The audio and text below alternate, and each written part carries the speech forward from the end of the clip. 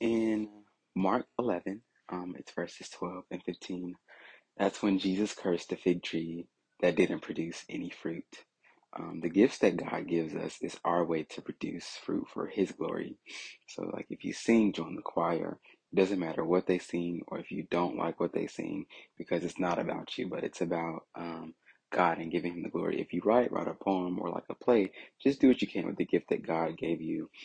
Proverbs 18 and 16, the Amplified Version says, "A man's gift, given in love or courtesy, makes room for him and brings him before great men."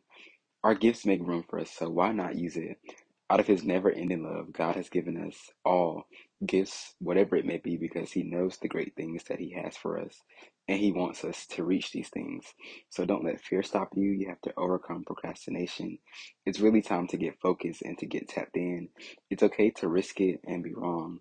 So don't let the fear of failure stop you from producing that, or comparison, which, like my best friend likes to say, is the thief of joy. God created the universe and you, so you specifically, because He knows you and He knows what's inside of you and He knows what He can bring out of you. That's different and unique from everybody else. If He woke you up today, it's for a reason, so seek Him and find that reason. He could have chosen anybody else in this world, but He chose you, and that should make you feel special. Use your gifts, because what's hidden gets lost, like in the parable of the 10 talents, which is in Matthew 25 and 14, 25, 14 and 30. 14 through 30. I'm not going to read it because it's quite a lengthy passage. But the one who hid his gift lost it all in the end, because he didn't do anything with it. Not only was it taken away from him, and God called him the lazy servant, but it was given away to the other man who had the most, who used his gifts and who multiplied his gifts. So don't be a sleeper. It's time to wake up. Use your gift. Heavenly Father, I thank you for today.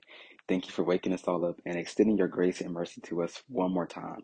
I thank you for loving me so much and giving me the gifts that you have. I thank you for giving us victory over procrastination, over failure, over doubt, over comparison, and being bigger than all these things, so that we have no reason to fear. And God, I ask that you let the gifts that you have stirred up in us open new doors and ways for opportunity beyond our greatest beliefs. I thank you that this is done.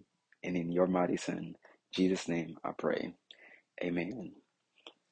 So I'm stopping here for now, just so that I can take some time and get focused and get tapped in and be about my Father's business. But I will be back. But for now, I just want to thank everybody who has been listening, for listening and liking and sharing and doing what y'all do. And I just ask that y'all continue to do that, not for my own benefit, but so that God's word, love, and truth can be shared to as many people as possible. You never know how something can affect someone's life, and it may be something that they need, and it may be right on time. So share with anybody that you know, and remember that God just wants to be loved back. So choose Him over everything. Later.